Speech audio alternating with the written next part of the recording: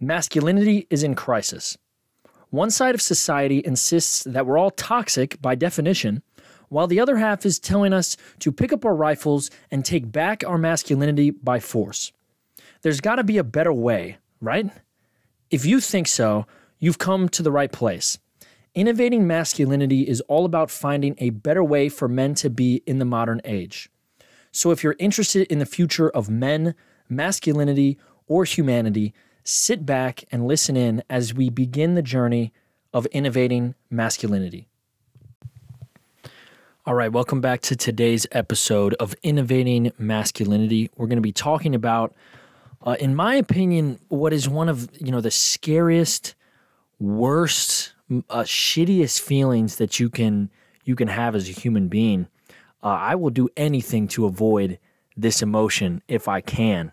And I have done many, many things to avoid feeling this emotion, but it always finds its way back. And sometimes the more you avoid it, the more that it bites you later down the line. And this emotion that I'm speaking about is shame.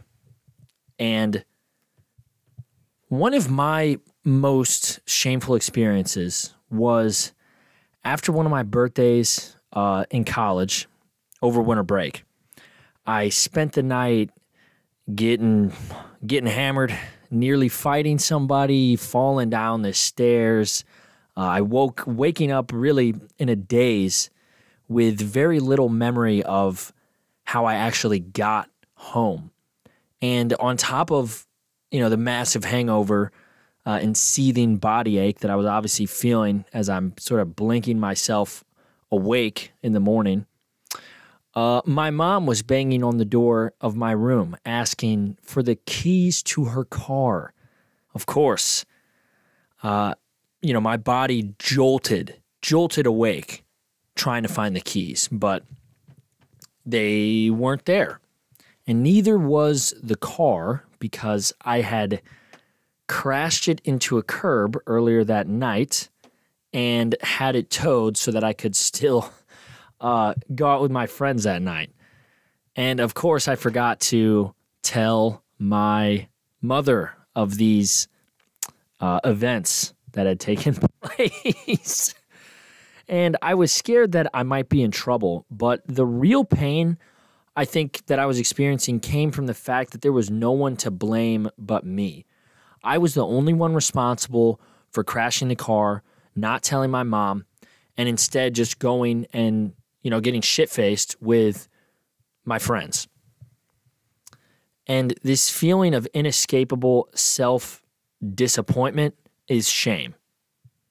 For me, and for many men in general, we often feel shame for hurting other people, which is something that, men tend to do a lot. We account for, I believe it's upwards of 75% of violent crimes, most of the sexual violence that takes place. A lot of the violence, unfortunately, is caused by men. And I think that there's, some structural reasons for that, but it's something that a lot of us do. And it's usually to the people that are closest to us. And if you believe that emotions are the currency of the body, and I do believe that, it makes sense that when we hurt other people, we get a shitty feeling like shame in return. So emotions are the currency. If you hurt someone else, your body is going to pay you back with a shitty feeling.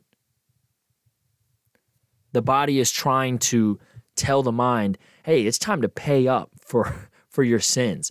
Don't do that shit again, bro. Don't do that shit. In these sort of short, temporary emotional transactions, shame is great because it restores balance to, your mind and body. Because you can't just go around hurting other people and not pay a price. However, as with many shitty things in life, our body seems to have this built-in loophole that allows people to cause harm to others and actually circumvent the process of shame and circumvent the emotional transaction that takes place when we experience shame. And this loophole is an emotion, just like shame, it's an emotion that cleanses us of our feelings of shame. But it also wipes out any of the learning or the growth that might come from recognizing our mistake. In the long run, it's sinister, but in the short term, this emotion feels pretty blissful. And this emotion is called entitlement. To take a deeper look at entitlement, let's go back to the car crash story that I was telling you about after my birthday. The old birthday crash. Nah, that was that might not have been it, but I'm going with it. After my mom realized what I'd done, she sounded, she was pissed, and she wasn't sure how she's going to get to work, and I was feeling the shame start to tighten around my chest and constrict me, like one of those anacondas, kind of wrapping around you and choking you out almost. And it was getting to the point where I felt like I could barely breathe. Honestly, I was getting short of breath. My mind was starting to race. I was searching for any way to fix the situation. But since there was no physical action that I could take, I mean, the car was fucked, and it wasn't getting fixed in the next 10 minutes. I chose instead to employ entitlement. I told myself, it was my birthday. I can have a little fun. Who cares if she can't drive her car? Like, we have another one. We have another car she can drive. I was having a good time. What was I supposed to do? Call her and come home while all my friends, waited for me to come out on my birthday? Slowly, the excuses started piling up, and they blocked out the shame that shed a light on my own mistakes. And you can see from that inner dialogue right there, I mean, it sounds ridiculous when I say it now, but when you're feeling entitled, you really don't see the ridiculousness. You just see a quick fix to a problem. So instead of facing my fuck up, I chose to turn a blind eye. And I chose to allow myself to feel more important than my own mom and the stuff that she has to deal with on a daily basis. And this connection between shame and entitlement, the way you can use entitlement to sidestep the feelings of shame, is one that I've relied on to make me feel better about hurting people many times in my life. And like I said in the beginning, no one wants to feel shame. Like, I'll do a lot of things to avoid it. And some people avoid it by not doing bad things. However, when you're a drunk college student, drunk young college male, with a huge ego, low self-control, and a whole lot of anger and rage issues, it's hard to avoid doing bad shit, So the entitlement keeps us on the path to destruction and detachment, emotional detachment.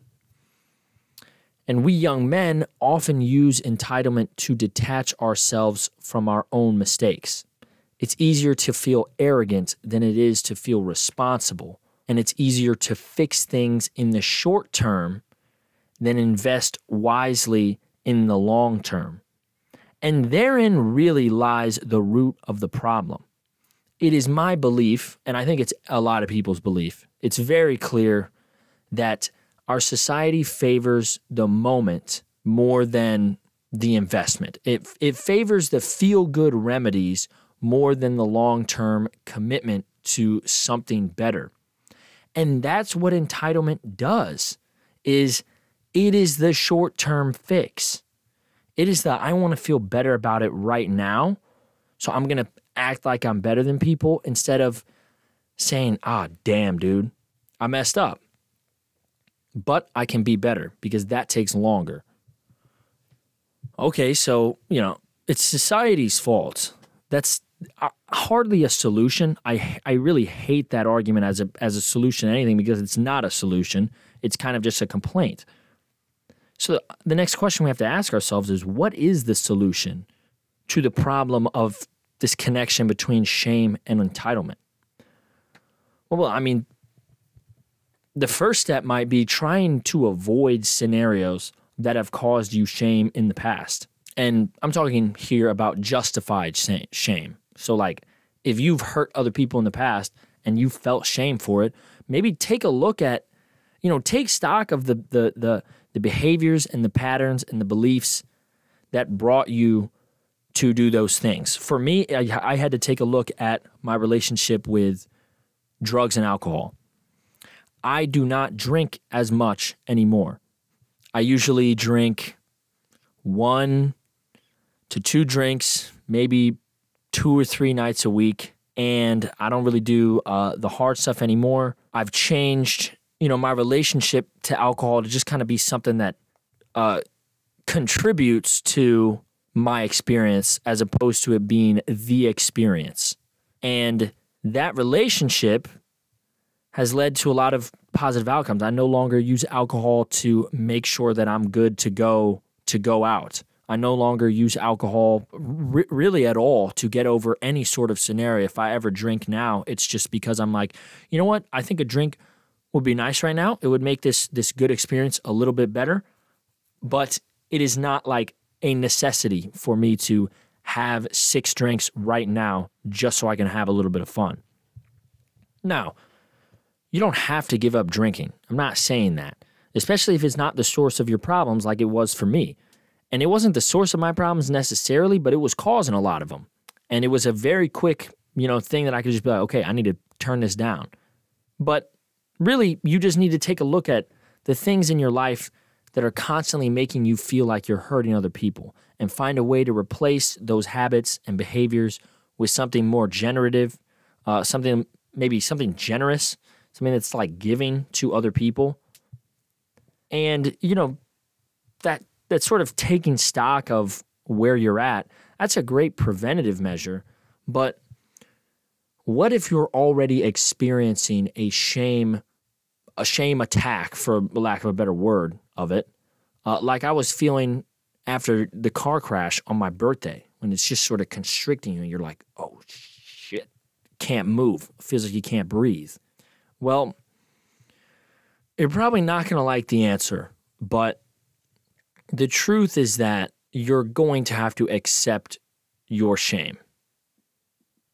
Your shame is an emotional signal that the mistake you just made is one that you never want to make again, right? That's what it is. It's a signal. It's a signal from your body to your mind telling you don't do this again. So if you're feeling that deep sense of shame and you look at what you've done and you analyze it and you realize, man, I messed up, gotta accept it. Gotta accept it. Now, accept it, it's not really a process. It's kind of like, what does that mean? And I want to get into what that means in the next episode. I want to make this a 2-parter, so I'm kind of leaving you guys on a slight cliffhanger here. But in the next episode, I want to get into how do we actually accept that shame? What is the process? What does that look like? And how does accepting things actually make things any better? Because it kind of sounds passive the way that I phrased it. But trust me, there is a very specific process that I follow, that you can follow, and that you can make tweaks to that really will help you use shame as a resource, as like I said, as a signal that there are things in your life that you can improve. And if you can have that relationship where you see the shame as something, as a signal to be better, dude, you're going to start making great leaps forward. So I'm excited to see you all on the next episode of Innovating Masculinity, that part 2 about shame and entitlement.